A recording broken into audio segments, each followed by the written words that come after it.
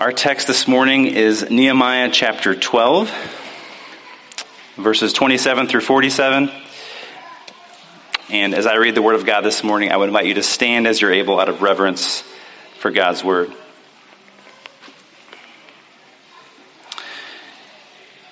Nehemiah chapter 12, starting at verse 27.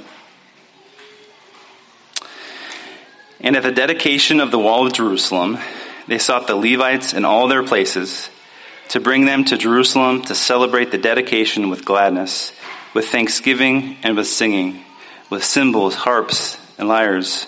And the sons of the singers gathered together from the district surrounding Jerusalem and from the village of the Netophathites, also from Beth Gilgal and from the region of Geba and Asmapheth, for the singers had built for themselves villages around Jerusalem. And the priests and the Levites purified themselves, and they purified the people and the gates and the wall. Then I brought the leaders of Judah up onto the wall and appointed two great choirs that gave thanks. One went to the south on the wall, to the dung gate. And after them went Hashasiah and half of the leaders of Judah, and Azariah, Ezra, Meshullam, Judah, Benjamin, Shemaiah, and Jeremiah, and certain of the priests' sons with trumpets. Zechariah, the son of Jonathan, son of Shemaiah, son of Mattaniah, son of Micaiah, son of Zakur, son of Asaph, and his relatives Shemaiah, Azarel, Malali, Galali, Mai, Nathaniel, Judah, and Hanani, with the musical instruments of David, the man of God. And Ezra the scribe went before them. At the fountain gate they went up straight before them by the stairs of the city of David, at the ascent of the wall, above the house of David, to the water gate on the east. The other choir of those who gave thanks went to the north, and I followed them with half of the people, on the wall, above the tower of the ovens, to the broad wall, and above the gate of Ephraim, and by the gate of Yeshanah, and by the fish gate, and the tower of Hananel, and the tower of the 100, to the sheep gate. And they came to a halt at the gate of the guard.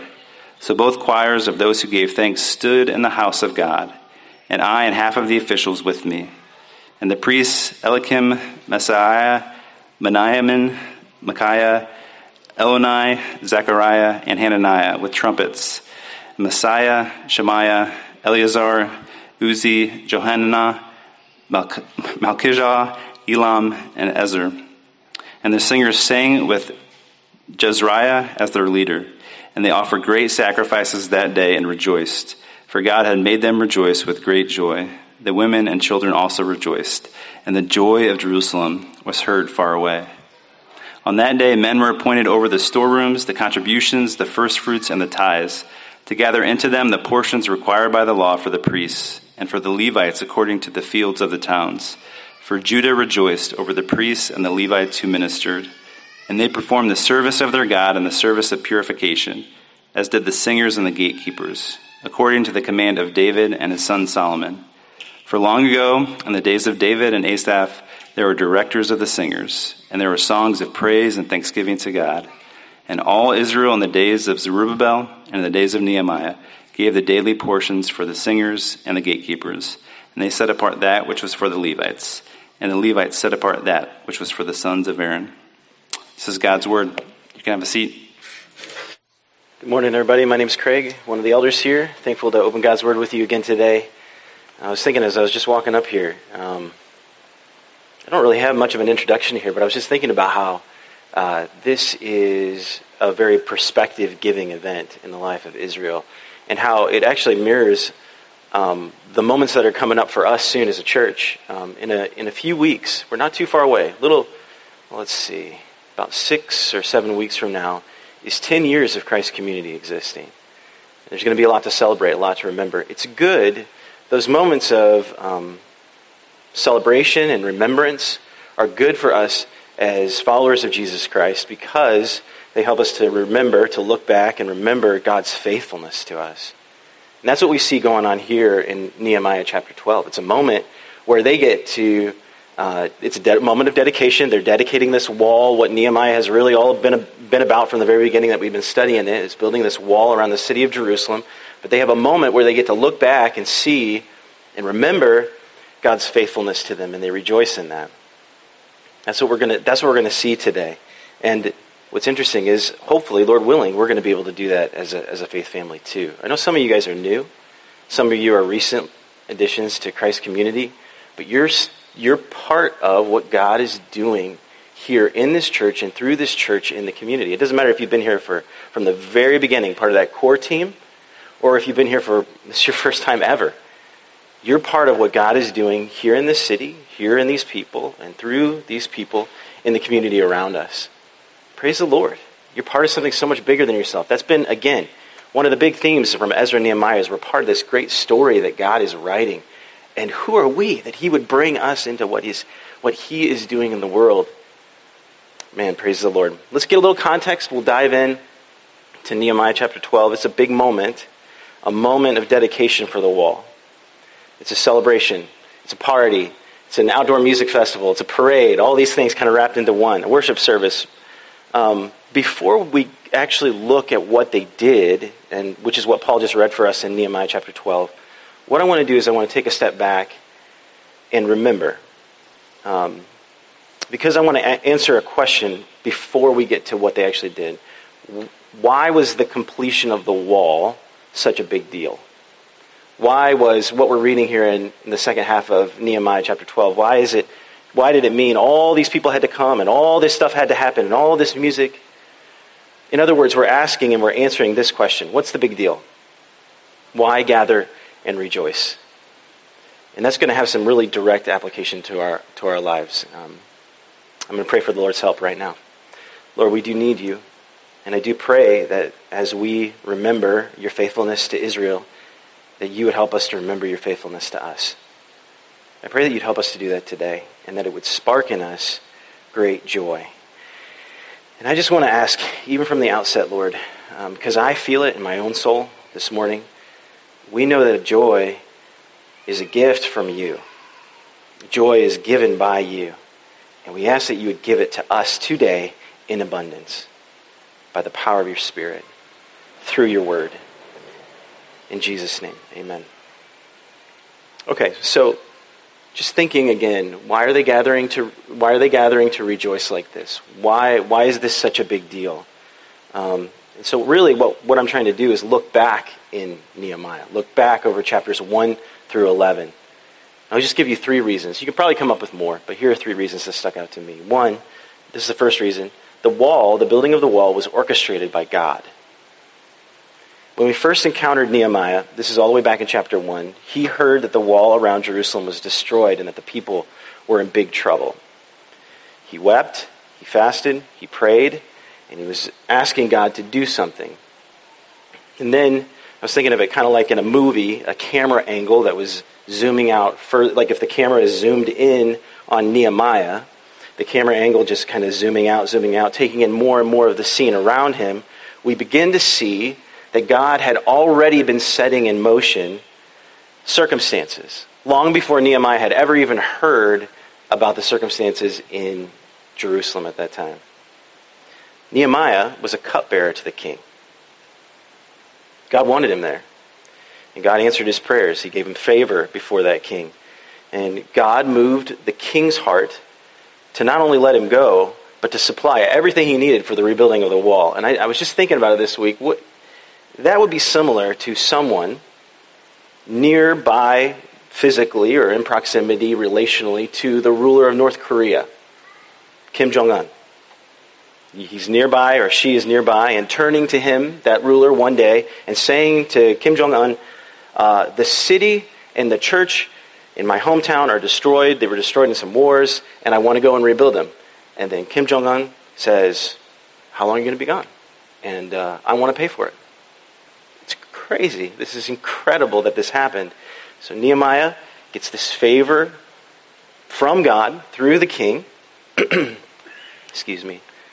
He goes to Jerusalem, and what happens? They face all kinds of opposition. It doesn't just end there. It's not smooth sailing. It's opposition from around them. You remember there were 3 guys, I referred to them as the unholy trinity. Sanballat, Tobiah, and Geshem.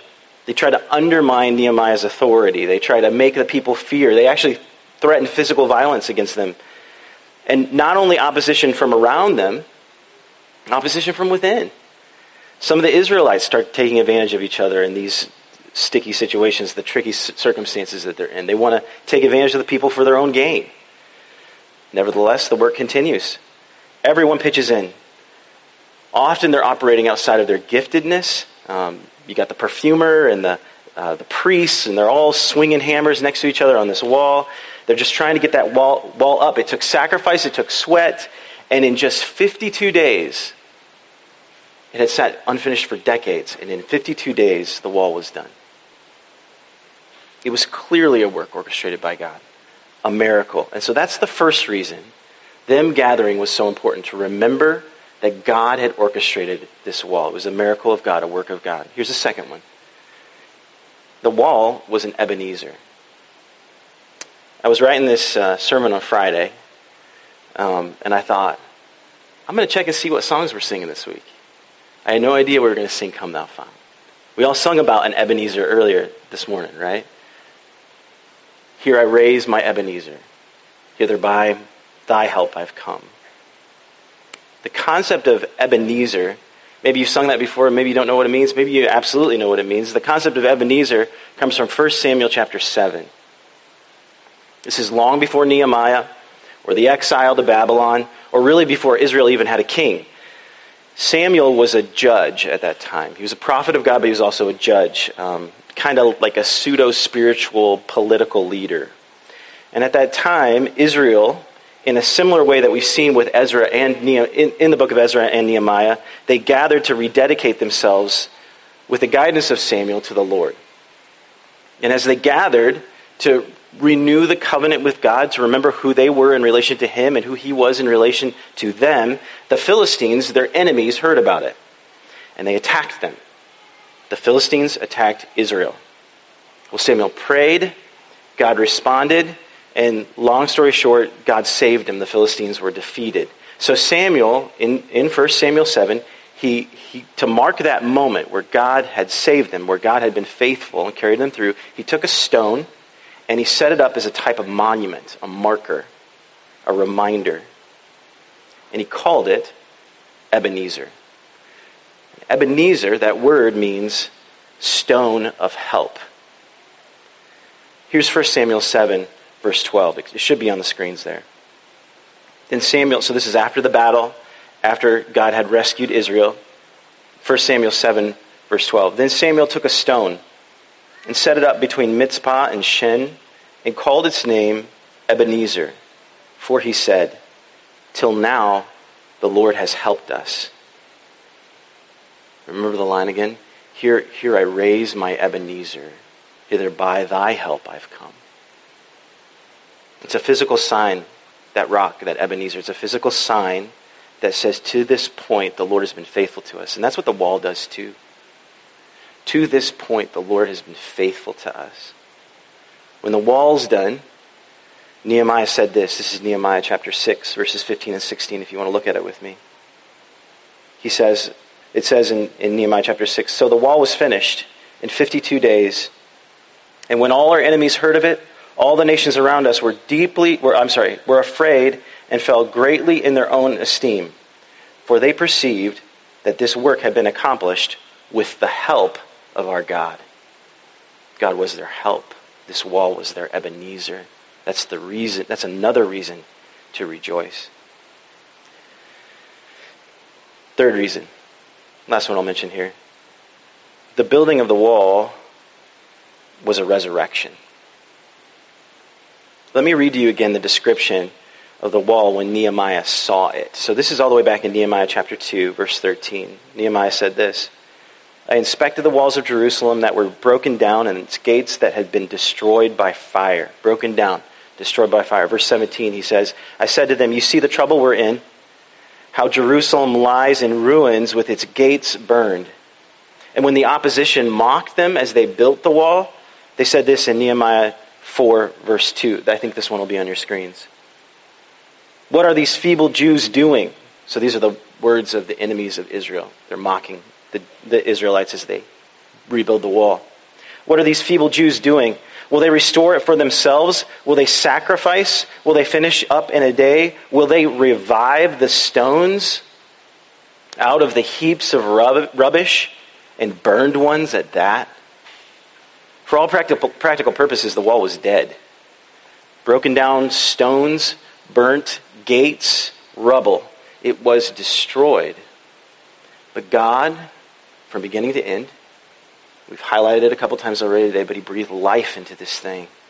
The whole thing. God fueled Nehemiah's passion, and he grabbed the hearts of the leaders of Israel, and he empowered all of Israel to work together to build that wall. And God revived those dead stones, and they became a wall of protection and provision and life for his people. So, as they gathered together, they were remembering lots of different things, but three things that I just wanted to draw out from the beginning as we're thinking about this passage. They gathered together to remember that the wall was orchestrated by God, that the wall was an Ebenezer. Up to this point, the Lord has helped us. And they were gathered to rejoice because the wall was a resurrection. They gathered to remember and to respond to these realities with great rejoicing. They had good, significant reasons to rejoice, right? These are very significant things that God has done for them. But if you are a Christian, if you are a follower of Jesus Christ, you and I, we have so much more reason to rejoice this morning. I realize that what I'm saying that, and I prayed this way at the beginning too, that for some of us, when we hear somebody say, you have reason to rejoice, it feels like a welcome encouragement, maybe a welcome exhortation to rejoice. Yeah, I do have reason to rejoice. And you kind of grab hold of it, and you latch onto it, you like it. But for some of us, it can feel almost offensive. In my current circumstances, rejoice. In my difficulties, my pain. Life is complex. The Bible speaks of life that way. Praise the Lord. The Bible never speaks of joy or happiness in a kind of a Hallmark movie, sentimental kind of way. Paul, the apostle, describes himself as sorrowful, yet always rejoicing. For those of you who are facing sorrows this morning, I hope that as we think about reasons to rejoice, these reasons that Israel rejoiced and the reasons that we have to rejoice as Christians, that those reasons to rejoice come alongside the sorrows and remind you again of how loved you are in him, how faithful he is to you, how you are not alone. God orchestrated the work to build the wall. How much more, though, has God orchestrated his work to be done in you, in your life? Brothers and sisters in Christ, you are a work of the sovereign Lord. Not only in his creation of you, but he has reached into your life. If you have trusted him for the forgiveness of sins, he has reached into your life and rescued you from sin and death, eternal death. He has orchestrated this work. And maybe you can even remember your own story, the specific steps and the aspects, the people, the places, the things that happened to you to bring you to know the living God for whom you were created. He did that for you. His hand is on your life. And maybe it's not the way that you would like it. Maybe it's not going the way that you think it should. But the Lord of all creation is at work in you, and that is a reason to greatly rejoice. Here's a second reason. God gave Israel an Ebenezer to remember his faithfulness.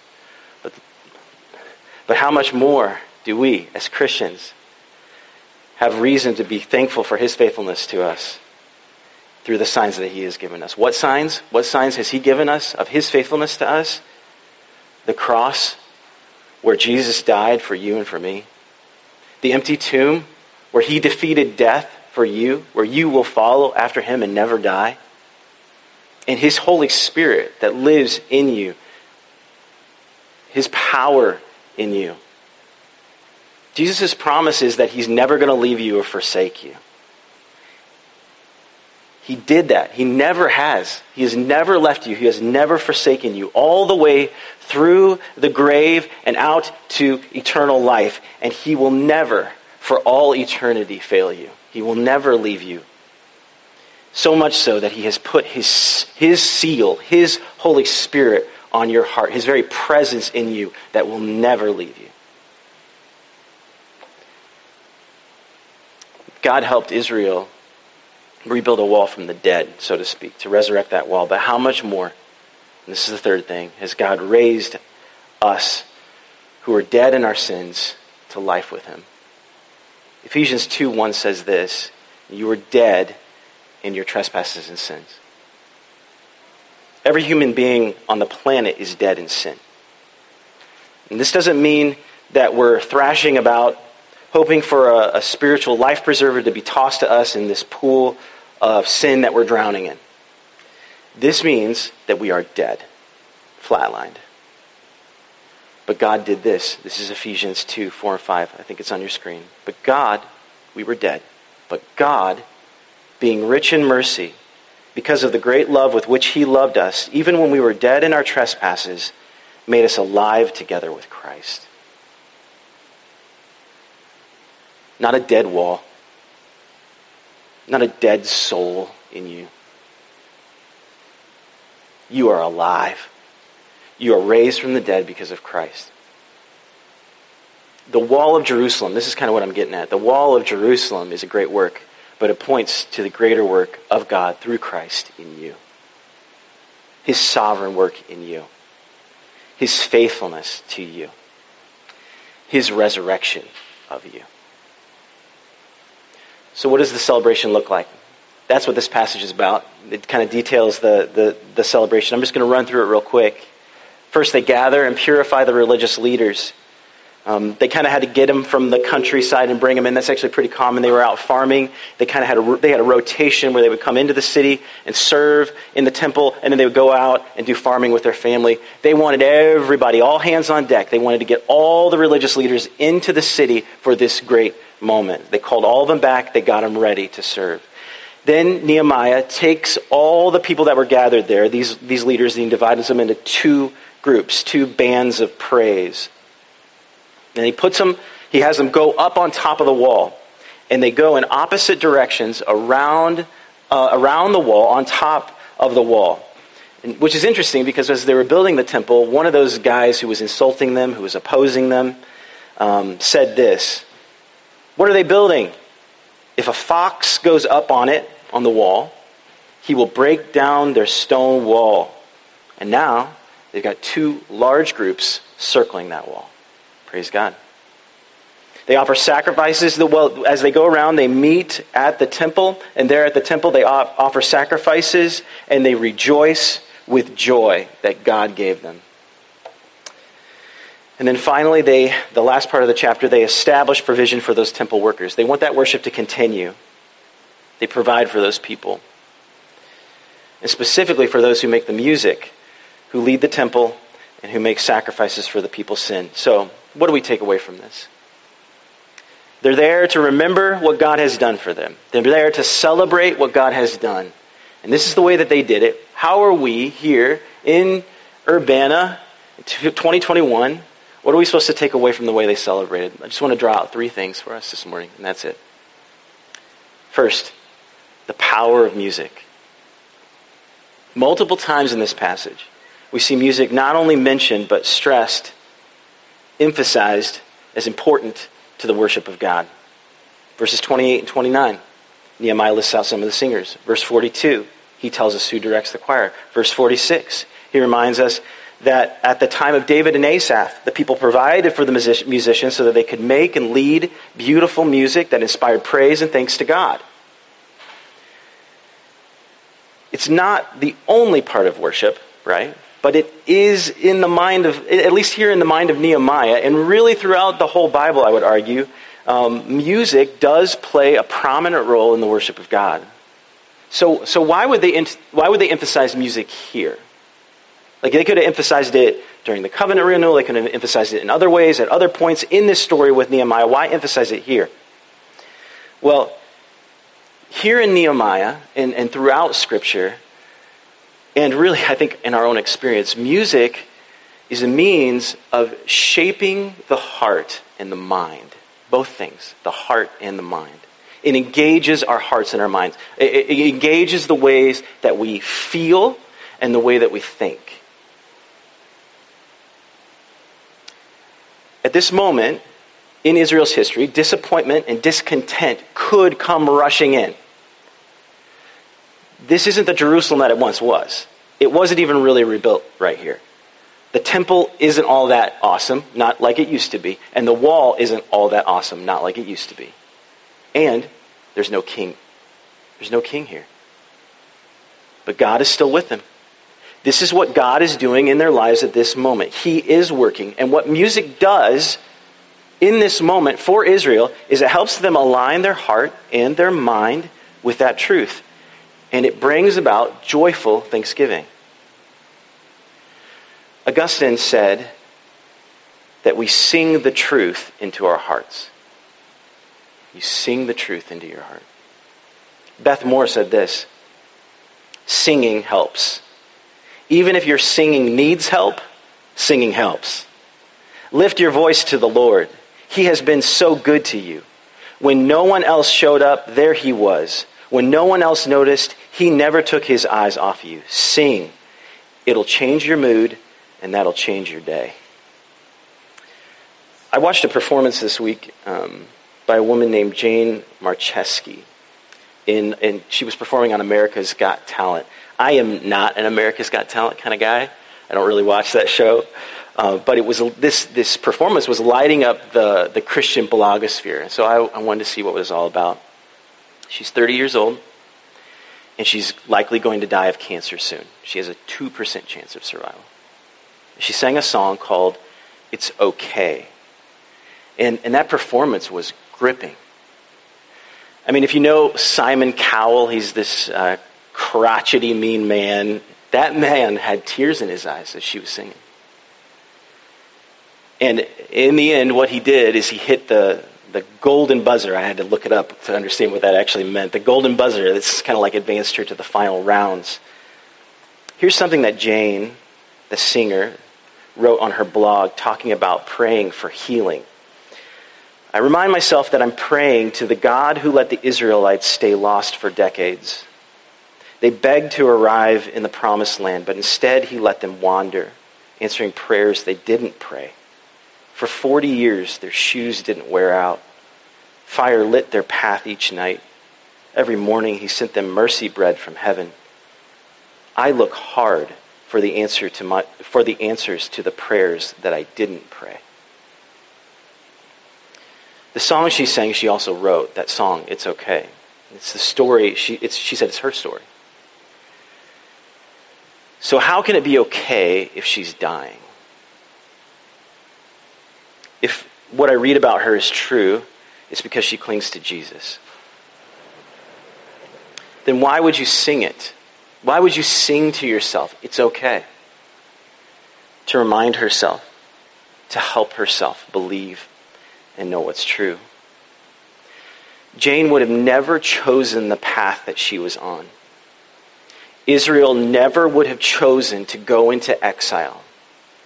Israel would have never chosen to wander the wilderness for 40 years. You likely would like to change some, if not many things about your own circumstances. Nevertheless, God is answering prayers for you that you did not pray. He is in control. So how do you bring your heart and your mind to align with that truth? That he is in control, that you can trust him, that he's going to answer the prayers you do pray and many that you will never pray. How do you bring your heart and mind to believe that? Well, one way is you sing. You play music that's true. And that's what Israel does here. And that's true for us too. That's why we sing, Here I raise my Ebenezer. Because up to this point, my help has come. That's the first thing. Here's the second one. Just observations from the way they celebrated. The importance of historically rooted faith. So when Nehemiah is spelling out all these different purification rites and the singing arrangements and the provision for the temple worship, he talks a lot about people from the past. David, Solomon, Asaph, Aaron. He's reaching back hundreds and hundreds of years. He keeps reaching back further and further. It's Solomon, then it's David, then it's Asaph, and then it's Aaron. He's Aaron and Moses. Why is he doing that? I think you can make the case for several reasons why he does that, but I just want to highlight one that I think is important to this particular context. By reaching back to Aaron and Moses, to David and Solomon and Asaph, it's once again the picture that Israel's lives, the things that they're part of, are being joined to something that God has been doing for a long time. What they experienced in the rebuilding of the wall is connected to a long stream of God's work going back to Solomon and David and Asaph and Aaron and Moses and on and on. It's connected. It's linked. If God was faithful then, he will continue to be faithful now and into the future. They look back to help them look forward. When I lived in Beijing, my family were missionaries there in China for a number of years. I had a house church pastor one time take me to, it was a Communist Party school. We kind of slipped in the gate, wove our way through the compound, and back, tucked in a corner, was a little graveyard. It was a graveyard that had been there for maybe more than 400 years, and it was the tombs of long ago missionaries that had come to spread the gospel in China.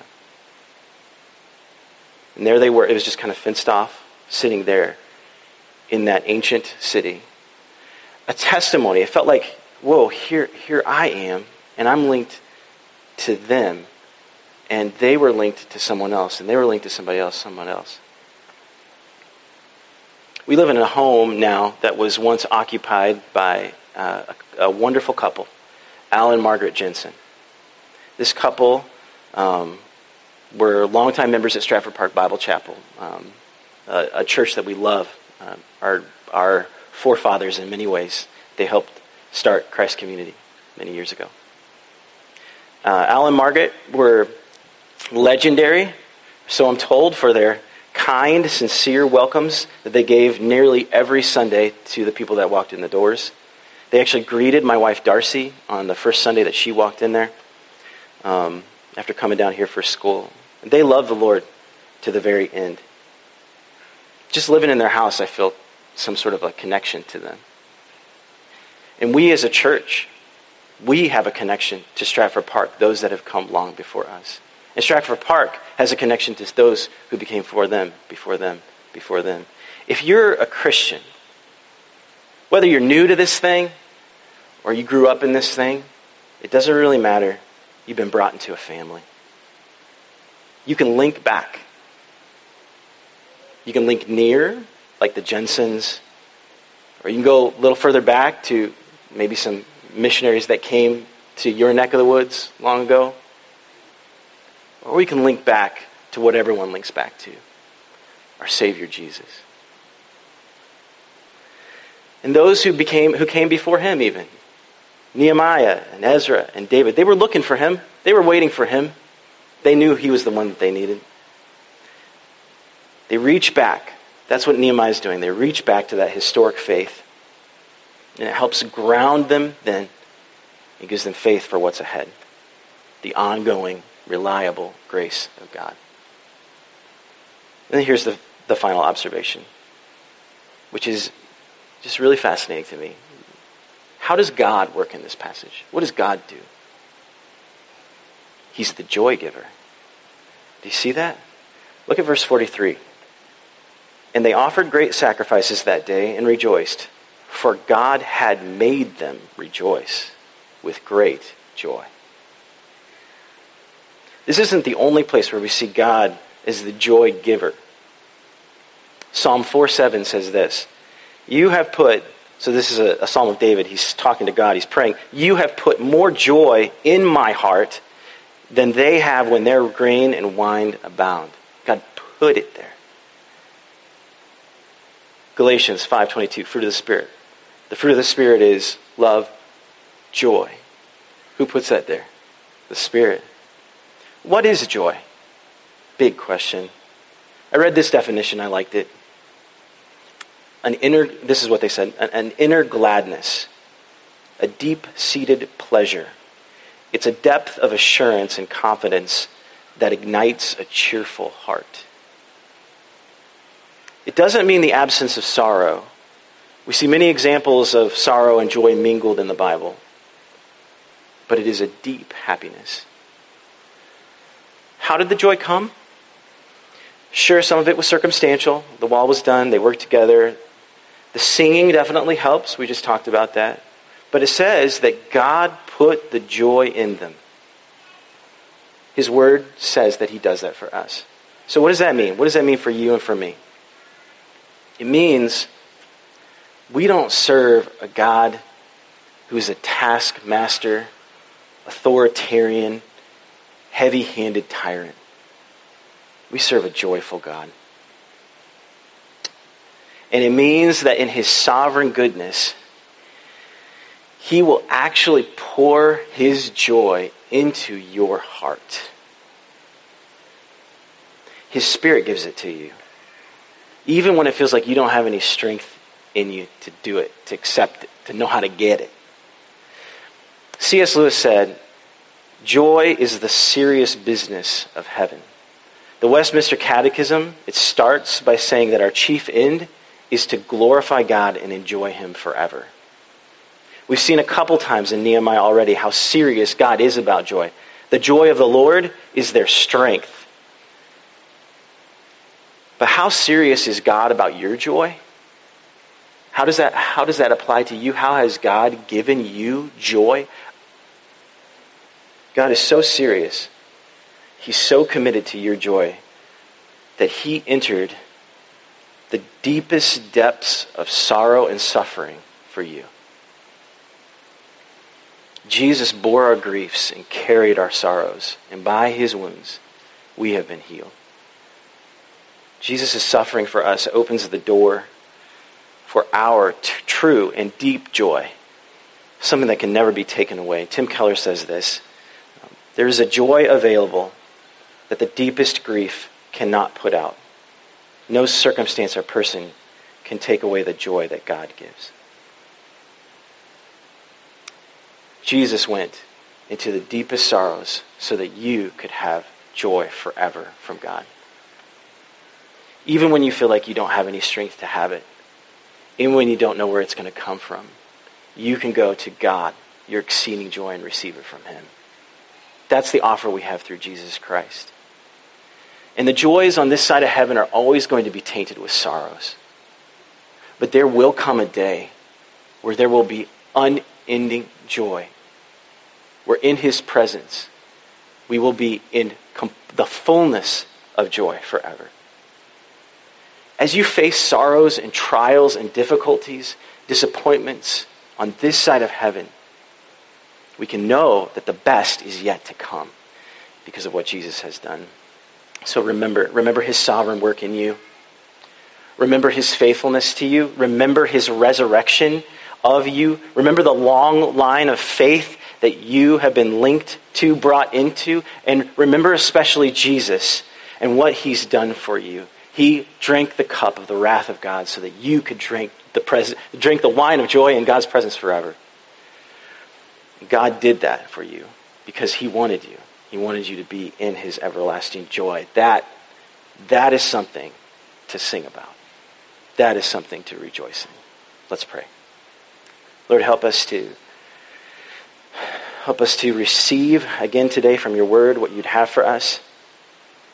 I just pray that you'd speak to my brothers and sisters right now by the power of your Spirit through your word. That you would send your Spirit to bring and awaken joy in us. Help us to remember all the ways you've been faithful to us individually, faithful to us as a church. Lord, we do ask that you would be glorified in our rejoicing today. Help us to sing. Help us to dance. Help us to be amazed again at all that you are and all that you've done for us. Thank Thank you, Jesus, for bearing our griefs and sorrows so that we can have everlasting joy. It's in your name we pray. Amen.